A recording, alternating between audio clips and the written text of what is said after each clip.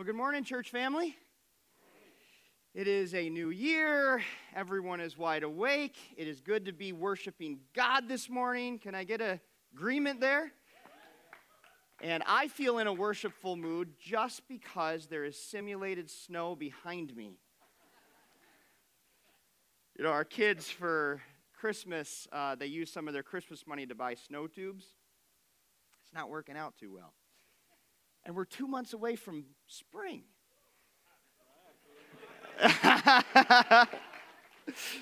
Way to stoke controversy, huh? But I'm glad you're here. If you're at any of our campuses this morning, we have Front Street, we have Bainbridge, we have Cincinnatus, we have online. We have 5 different campuses here and by simulcast. So welcome to everyone that chose to worship with us today. I'm Justin. I serve as a pastor here, and I happen to be the one who loves snow. So that's just who I am. Hey, we're talking about impossible situations this morning, kind of like the snow tubes without the snow. But I'm going to throw out some impossible scenarios, and you're probably going to relate to at least one of these, maybe more. But have you ever been put in the impossible situation of a young kid, not your own, asking you if Santa is real? And you're faced with the impossible situation, should I be dishonest? Or should I ruin their innocence? Maybe you're in the impossible situation of your mom giving you an extra large serving of your least favorite vegetables. Sounds like some of you have faced this like me. Should you be, someone who gags and chokes them down? Or should you be disrespectful and unhealthy?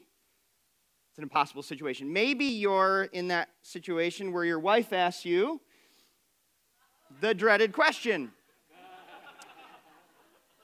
Should you be honest or smart? Maybe you're on the other end of it and your husband asks you, am I the most handsome guy you've ever seen? I'm an equal opportunity offender here. Should you be honest or smart?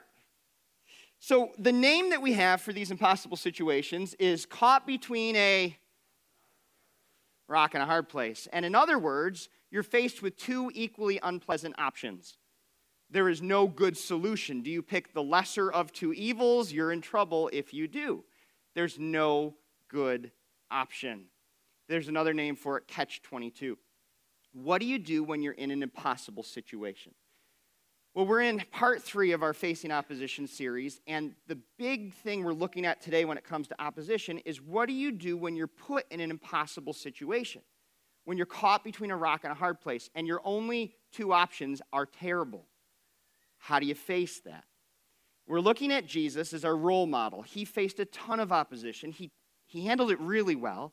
And we're saying, okay, Jesus, teach us how to do this, because we're facing opposition today. We're facing impossible situations in that opposition. How do we do this well? So we're going to look to Jesus as our role model today. One of his closest friends and inner circle disciple, John, wrote down a really personal account of Jesus' life and included a ton of the opposition in Jesus' response to it. And I think it's pretty important. So if you would meet me in his gospel, the Gospel of John, chapter 8. That's where we're going to be today. John chapter 8. I'm going to use the New Living Translation. It matches a chair Bible if that's what you want to use. It should be in a chair in front of you. If you're at Front Street campus, there's a white bag nearby you, and in there is a chair Bible. You can grab that. And just so you know, if you'd like a Bible or if you have one that's kind of using outdated English that you don't understand or use anymore, take that Bible as our gift to you. Consider it an investment in your spiritual walk. John chapter 8. Here's what we're going to do. We're going to focus on the beginning of this chapter. It's a large one. But there's some things that happen after the beginning of the chapter, kind of because of what happens at the beginning of the chapter, that I want to briefly start with. So we're going to fast forward through our story and look at some key moments of opposition, and then we're going to rewind at what caused that. Okay? So I'm just going to put some opposition to Jesus on the screen, some key quotes from this chapter. One of them was this. Jesus is like, hey, I'm the light of the world, come to me. And they're like, your testimony, such testimony is not valid. So you ever told a story and your spouse is there and you're like, and your spouse is like, you didn't get any of those facts right. You're like, you just ruined the story. It wasn't about the facts. It was about the fun thing that happened, right?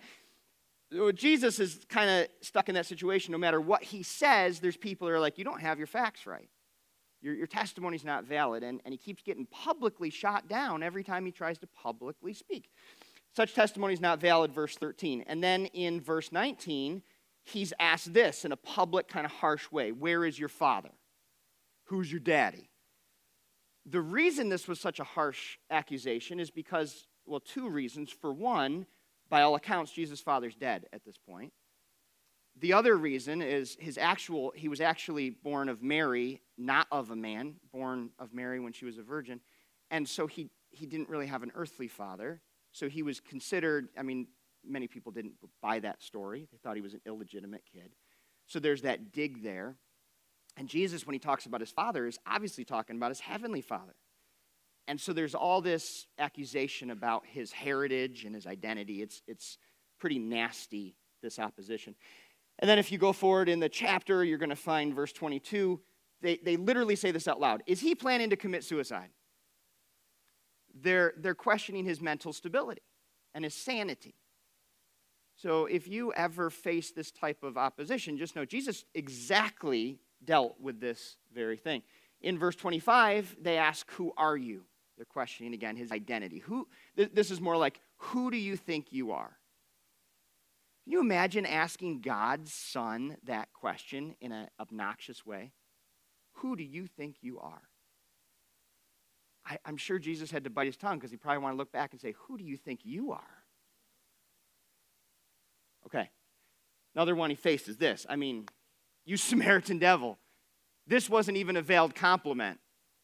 This was one of the most profane statements you could say to someone, because in that culture, a Samaritan was the most loathed person. They were a half-breed, half-Jew, half-Gentile. It was like a mutt, a human mutt. And so they're saying to Jesus, you half-breed devil. The devil's the enemy of God. So you're this hated half-breed enemy of God.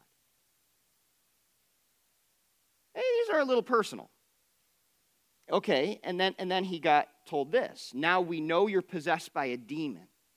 Imagine telling the Son of God this, right? The one who was in heaven and the demons rebelled, right? These were angels. Demons are former angels who rebelled against God and against his throne and dominion over the world, and then they became the enemies of God, and they're telling Jesus they think there are demons inside of him. Crazy attacks. And then it gets, again, this statement, who do you think you are? They just say it outright. Who do you think you are? And so finally they say it one too many times, so Jesus answers them. And at the end of the chapter, I want you to peek at this. Jesus, verse 58, says, I tell you the truth. Jesus is like, you want the truth? You can't handle the truth. I'm going to give you the truth. I tell you the truth. Before Abraham was even born, and then he makes a grammatical faux pas. What he should have said, right, grammatically is I was, talking about past tense. Before Abraham was born, the father of the Jewish faith, I was. He doesn't say I was, and it's not because he's grammatically messed up. What is the statement he makes? I am. What is that statement, I am? It's the statement that God used to Moses in the burning bush, when Moses said, who should I say sent me? And God replies.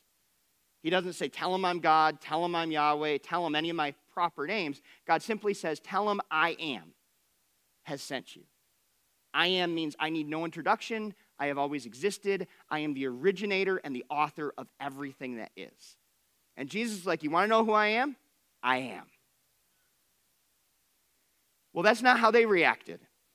Verse 59, at that point they picked up stones to throw at him. Very different reaction than what you just had. But Jesus was hidden from them and left the temple. So here's what's going on. The more Jesus talks and explains and teaches, the more the opposition is rising. He's months away from his death. You can feel the tension increasing. You can feel the opposition rising and getting more personal, more harsh, more vengeful and spiteful. And now they're picking up rocks. Jesus is on a mission on earth. His mission is to seek and save the lost. His time is running out. How can the lost be saved if they don't know where to go to be found? And so Jesus here does his clearest identity reveal. It's like, you've asked enough, I'm finally going to tell you. I'm months away from dying anyway. You want to know who I am? I am. I'm God. And they're like, all right, we've heard enough. And they pick up stones to stone him. Now, this isn't common globally right now. There's a few countries that still do this. But stoning was an ancient practice where you would participate in community to see justice done. So if there was someone that committed a capital offense, you wouldn't do an injection or an electric chair. You would do a stoning, and that would mean you'd gather around a person who's convicted of a serious crime. You'd pick up stones, and you'd chuck them as hard as you could. You'd throw them at the person until they were dead. As you can imagine, that's a pretty painful way to die, getting hit by hundreds of stones. You hope the first one lands and just knocks you out, because it's going to be a painful way to go. Now, Jesus isn't averse to dying. He's going to die in a few months. It's just not his day today. So he slips away from this stoning. Here's the irony of this. This wasn't the first attempted stoning in this passage or even in this hour. There was another attempted stoning just minutes before this. And that's the story I want you to see. So back up to verse 1, and we're going to look at the first attempted stoning. Verse 1, here we go. Here's our key story. Jesus returned to the Mount of Olives, but early the next morning he was back again at the temple. A crowd soon gathered, and he sat down and taught them. Now, this is a cool moment, right? Here's the Son of God teaching people in the temple. This is where you go to worship God, and God is in the house. Right? When we sing and worship on Sundays as a church family, we have this sense like God is here and he's with us. And sometimes you even get a little feel for the presence of God. Well, the presence of God was literally there with them. He's teaching in the temple. It's this beautiful Norman Rockwell scene until verse 3. As he was speaking, the teachers of religious law and the Pharisees brought a woman who had been caught in the act of adultery. They put her in front of the crowd. How rude. I mean, he's trying to teach in the temple, the Son of God come into God's house, and these religious spiritual leaders come and interrupt to do a legal matter. Okay, so you have to ask, what is going on? What is going on? This is a woman who had been caught in the act of adultery, and they bring her to Jesus. Now, in that day, I'll just kind of explain this a little bit for you. In that day, if you were caught in the act of adultery, let's see here if you can take it to the next slide for me, Carrie. Thank you. If you were caught in the act of adultery, that was a capital offense. And by the law of Moses, you deserved to die. And so the Jewish way of doing that was a stoning. So they're actually correct because there's eyewitnesses, so the case is airtight. And in that culture, it was experiencing a moral decay, nothing we can relate to. And as the culture was decaying morally, the spiritual people were like, we need to take a stand. We need to take a stand on God's law. We need to start purging the immorality from among us. And so it seems like a noble, righteous thing. Because in that day, sleeping around wasn't just considered a private indiscretion. It was actually punishable by death, according to their law. Okay, verse 4. Teacher, they said to Jesus, this woman was caught in the act of adultery. Okay, so it was a good thing according to their law that she was caught and that should be dealt with. Just a few things to throw in here, though. Why did they bring her to a rabbi? He is not a judge and doesn't claim to be one. They should have taken her to a court. That's where you go to get justice, and they had Jewish courts. They should have taken her to the court and handed her to a judge and allowed the judge to decide on her fate. On top of that, if she was caught in the act of adultery, who can you logically assume was also there? The dude. Where is he? He's not here. He's not being publicly humiliated and shamed. They bring just the woman. So there's more going on here than this righteous attempt for justice. This is a trap. They're trying to put Jesus in a catch-22 situation. They don't want to get justice. They want to get Jesus. And let me just tell you, a lot of the rock and hard place situations that we're getting put in today, they're not trying to get us. They're trying to get Jesus. Okay. So they bring her out. They're trying to turn Jesus to face this rock and hard place, say the wrong thing, which he only has two choices, and they're both bad, and then they have some good content to take Jesus to trial and kill him. Verse 5. The law of Moses says to stone her. What do you say? Now, can you see what they're trying to get Jesus to do?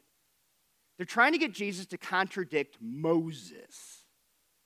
They're trying to get Jesus to contradict Scripture. What Moses had written in the law was in Scripture. So they're trying to get Jesus to contradict Moses, Scripture, and ultimately God. And they know if they can do that, Jesus is toast.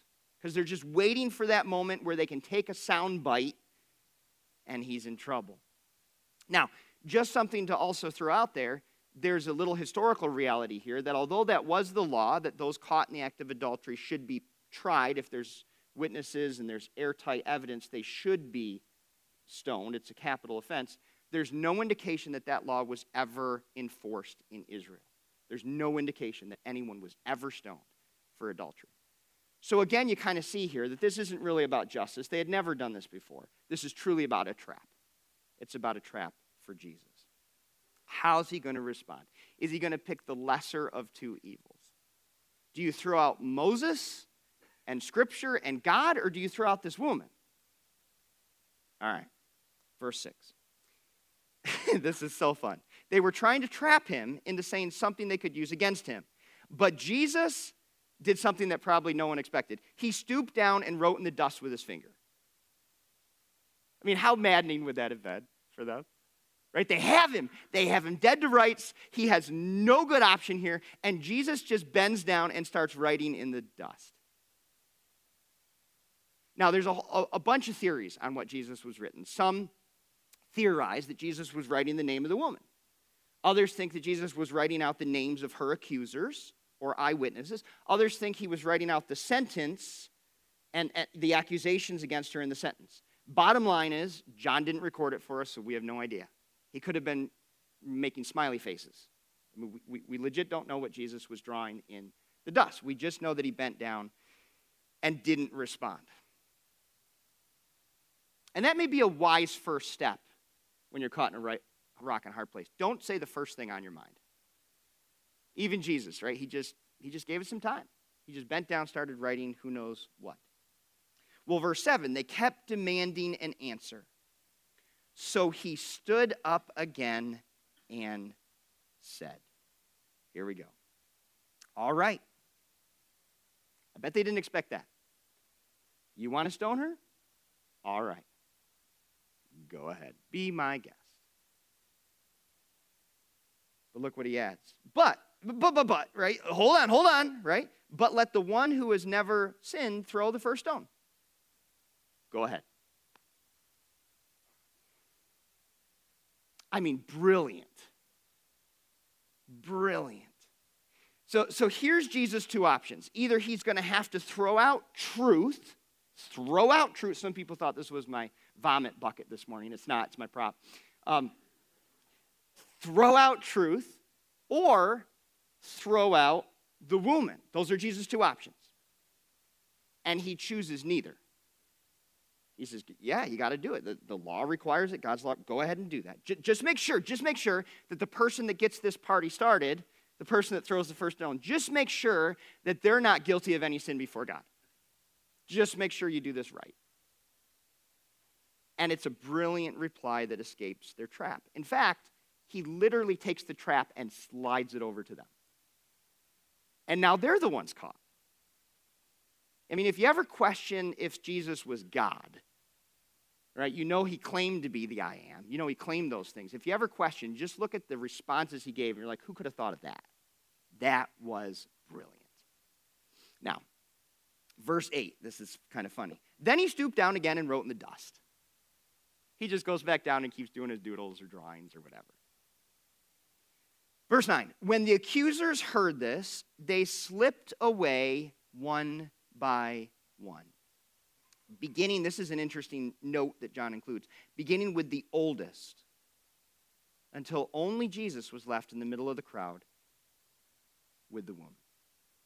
Now let me ask you, as these religious leaders who were bent right now on throwing Jesus out, throwing the woman out, whatever they're up to, as they begin walking away, why do you think the oldest left first? And we're not told, so there's different theories. And one of the more popular theories is it's probably because the oldest were the ones that were quickest to realize that they didn't deserve to throw a stone. They had a lifetime of baggage. They knew exactly that they weren't qualified. It didn't take them long to think, yeah, like, I'm pretty messed up. There's no way I deserve to throw that stone. And they didn't stick around for a show because they quickly, in their wisdom and age and experience, knew that there's no one else in the crowd who's qualified to throw stones. So they just walk away like this is over. And then everybody else slowly follows those who are older. And you've got the crowd left with Jesus in the center with the woman. And Jesus had just completely got out of their trap. Verse 10. Then Jesus stood up again and said to the woman, "Where are your accusers? Didn't even one of them condemn you?" Now pause for a moment, because this we haven't focused on, but the woman herself was likely half-dressed, if at all. Right? She was caught in the act. She was likely humiliated and terrified, right? Probably cowering, shaking. And Jesus noticed her. In fact, I would argue in the crowd that day, there was probably only one person that really cared about her. And it was Jesus. In fact, there was only one person who protected her. And it was Jesus. And Jesus gives her hope. He says, "Woman, look around. Like, you can look around now. The people with the rocks, the people who were here to kill you, where are they? Is there anyone left?" And she looks around. "Yeah, there's no one, sir. There's no one." And verse 11 is where we end here. "No, Lord," she said. I love how she calls him Lord. Like, whoever you are, like, you're my master. You're my leader. You just saved my life. You didn't let them use me as a pawn. Thank you." "No, Lord," she said. And Jesus said, this is beautiful, "Neither do I." And by doing that, Jesus drops a hint here. He drops a hint that he was qualified to pick up the first stone. That's pretty interesting, right? Had Jesus ever done any sin? He said, "He who has no sin, let him throw the first stone." Could Jesus have thrown the first stone? Yes. Did she deserve to die? Yes. And Jesus says, "No, I'm not going to do it either. I'm not throwing a stone at you either." And then he says this. This is huge. "Go and sin no more." Notice this. Jesus didn't, until the end of his talk with the woman, still wouldn't throw out truth. He didn't say, "It's not a big deal." He said, "It's a sin. Don't do it anymore. Don't sleep around. Cut it out. But you're on your way. You're forgiven." What's interesting is the leaders with the rocks and the crowd shuffled away that day. Whatever Jesus had written in the dust, whether it was her charges or her accusers or her sentence, would have been kind of shuffled away as the crowd walked away. Symbolically, right, her charges were now canceled and cleared. She was forgiven. Now, I want us to pause, and I want us to just chew on this for a few minutes. Because just a moment ago, Jesus was caught between a rock and a hard place. He had to face the impossible choice. Do I throw out truth, Moses and Scripture and God's truth? Do I throw out truth, or do I throw out this woman? And it was an impossible choice, and the leaders knew that. It's why the trap itself was so brilliant. And Jesus somehow escaped the trap. Let me ask you, as Jesus followers who face opposition today, is it possible that we're experiencing the same trap? Let me word it this way. Is it possible that we're facing the same choice to either throw out truth or throw out sinners? So let's ask, right? Because I think some of you know where I'm going with this. Who's the pawn in our story? Like, who are the people that are shoved in our face and saying, "So what are you going to do with them? If you really believe in moral absolutes, if you really believe in this, what are you going to do with these people that violate your antiquated teachings and beliefs? So let's go there for a minute. Is it possible that abortion, let's talk about that for a minute. Could that be one of the moral issues that we're going to get faced, and we are facing the quandary? What do you do with people who have either chosen an abortion or actual abortionists who do the aborting? What do you do with that? Have they done something deeply wrong? Well, Jesus would have said yes. He can't throw out truth. Yes. So what do we do with those who have chosen abortion or commit abortion?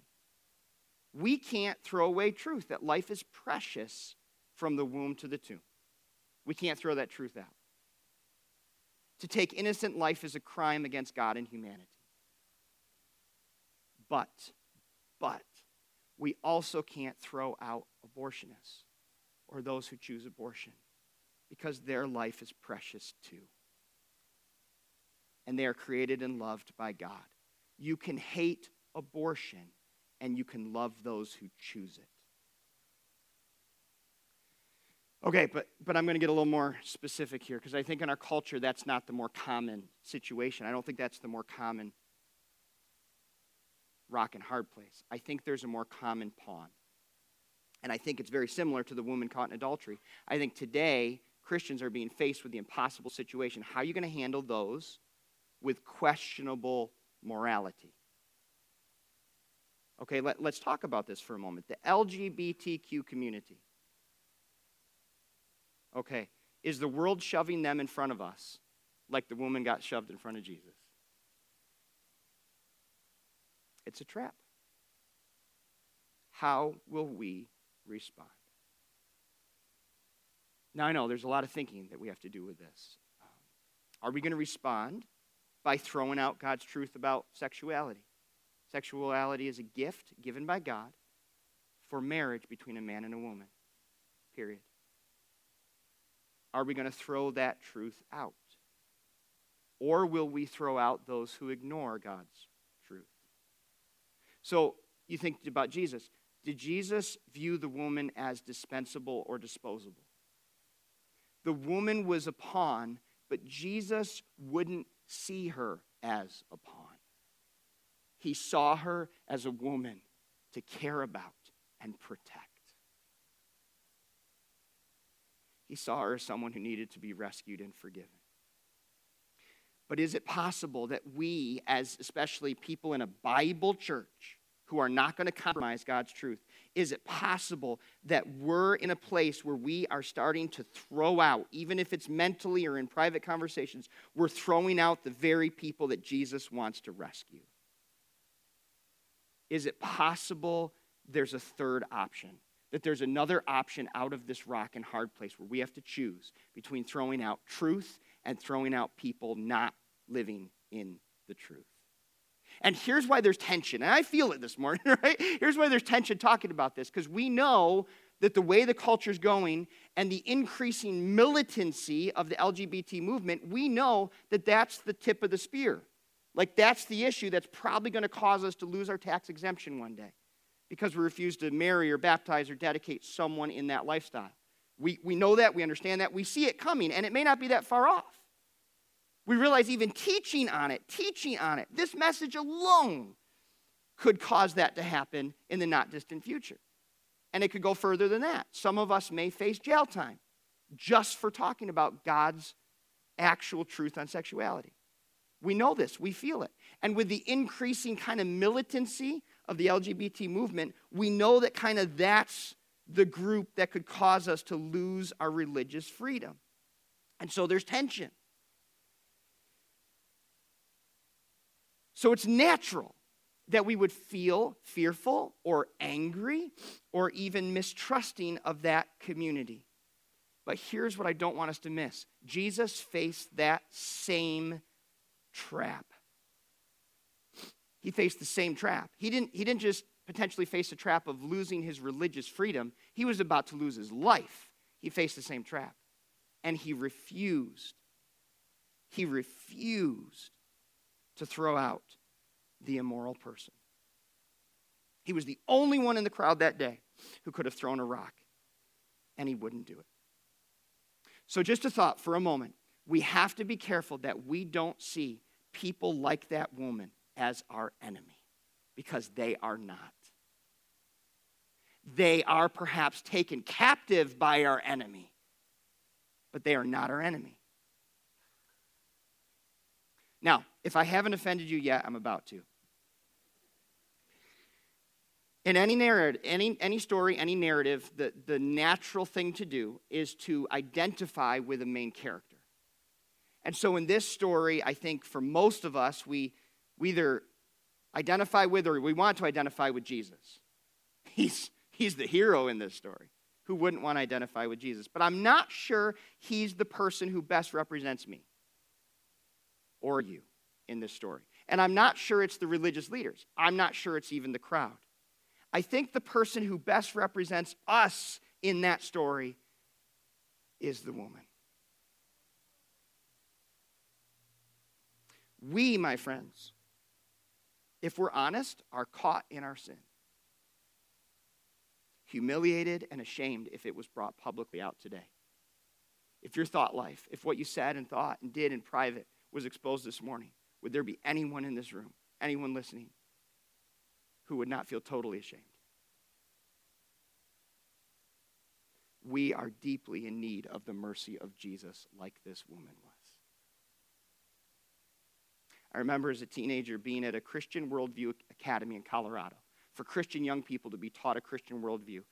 It was my first time flying on an airplane. It was an amazing experience. I bunked in a large dorm room filled with guys my age. And so you can imagine young guys, teenagers, loaded in a dorm room. You can imagine what the jokes were like. You can imagine what the talk was like. It was often suggestive and inappropriate. But here's what I found a little peculiar. There were some really strong views in that dorm room, especially about homosexuality. And there were all kinds of debates, raging debates and discussions about gay people and how wrong that lifestyle was. And finally one day in the dorm room, something snapped in me. I just had enough. And I just asked. I opened my big mouth and I said, has anyone in here ever read Romans 2? Now, here's why I said that, because Romans 1 kept being talked about. Romans 1 is the expose of how when God gives up on a culture, he kind of turns them over to do what they want to do, and the end result is a culture filled with sexual perversion and homosexuality. It's what we're experiencing in our culture, right? God gives them over to go ahead, do what you want to do whatever you want to do, and there's enormous increases of perversion. And so Romans 1 was constantly used. But do you know how Romans 2 begins? Okay, let me show you. Here's how it begins. You may think you can condemn such people, those who are involved in the moral perversion of your culture and the decay, but you are just as bad. He's talking to the church here. You are just as bad, and you have no excuse. Their excuse is, well, I don't follow God. What's your excuse?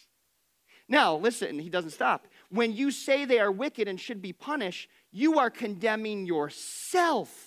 For you who judge others do these very same things.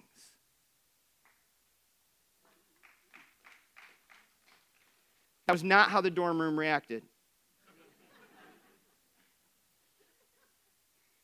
Because I had heard already the joking about women and porn and all this stuff. Like, same sin, same category of sin, immorality, lust, perversion. Twisting what God has given as a gift.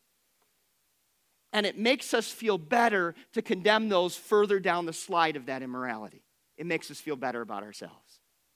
And we should know when we're pointing fingers, oh, stink, there's 3 pointed back at us. And when we're picking up that rock deserves to go at us. He who is without sin cast the first stone. I think it's clear in the story, I shouldn't be identifying with Jesus. I should be identifying with that woman. That woman is me. And that's why Jesus came, because the world is filled with that woman. people like you and me. Look at this. Jesus said this. For this is how God loved the world. He gave his one and only Son, so that everyone who believes in him will not perish, but have eternal life. And then he added this, most popular verse in the Bible, and then he adds a sentence that's the most overlooked. God sent his Son into the world not to judge the world, but to save the world through him. That is the good news. Jesus is not just the rescuer of the world. He's not just the rescuer that the world needs. He's the rescuer I need. He's the rescuer you need. He's the rescuer the church needs. And boy, I think we forget that. We can't throw out sinners because they are us. And we certainly can't throw out the truth. So I think Jesus modeled exactly what we do when we're caught in this rock and hard place. What do we do when people and groups are thrown at us as pawns in this culture war? What do we do? Who do we throw out? I think we do what Jesus did. We don't throw out truth or sinners. We don't. We can't. We care about both. We care about truth and we care about sinners. Because Jesus did. And I want to say, I think that is something that makes Berean Bible Church very unique. It's something since I've been here that I've shared with people outside of this church that ask about this church. I said, something I love about this church family is they are a church that's a Bible church. It goes back to our history. This is a church 100% committed to the truth of God's word, and they won't compromise. And this is also a church that loves people far from God and will do anything to reach them, short of sin. That is a really rare combination, but that reflects the heart of God. So my friend, as the temperature in our culture turns up and the heat turns up against Christians, just know you're going to be faced with this decision. Do I throw out truth or do I throw out sinners? If you want to follow your role model, Jesus, don't throw out either. Care about both. Don't compromise. Don't sugarcoat. But also don't stop loving those who don't obey it. Because they are us.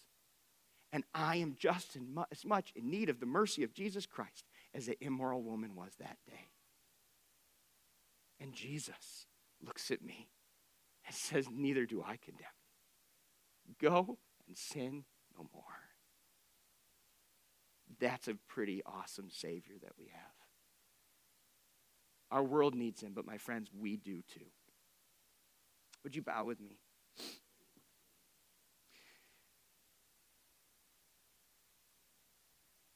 Listen, I know this was a lot to think about, a lot to consider, a lot to chew on. I know for some it was even maybe offensive. I get that. Jesus offended a ton of people that day. As I said, by the end of the day, rocks were about to be thrown at him. He made a stir. But maybe he was onto something. Maybe when he stood up and defended and protected that woman that day, while at the same time defending and protecting truth and the law of Moses and the scriptures, maybe he was setting an example for us. We can't compromise. No matter how badly our culture is going to try to force us to compromise our stand on Scripture. We can't, we shouldn't, because Jesus wouldn't. But no matter how badly or how much our culture tries to get us to throw out those who don't obey Scripture, we can't and we shouldn't, because Jesus loves them, cares for them, died for them, and they're us. So my friends, my prayer for myself this morning, my prayer for you, is that as the temperature turns up and the opposition increases in an increasingly post-Christian culture, that you and I have the ability, under attack, when we're between a rock and a hard place, to be like Jesus and to just take a few minutes, collect ourselves, and then respond in a way that is truthful and loving, that is clear and gracious. And let us always make sure that we never point fingers at anyone other than ourselves. There's no worse sinner. I'm it. I have no right to throw stones, and neither do you. Father, thank you. Thank you for the way that you showed us how that day with that woman. Help us. Give us the courage. Give us the strength to respond with that same measure of truth and grace and love. Lord, help us to remember at the end of the day, it's not our battle we're fighting. The battle belongs to you. We pray this in the awesome name of Jesus. Amen.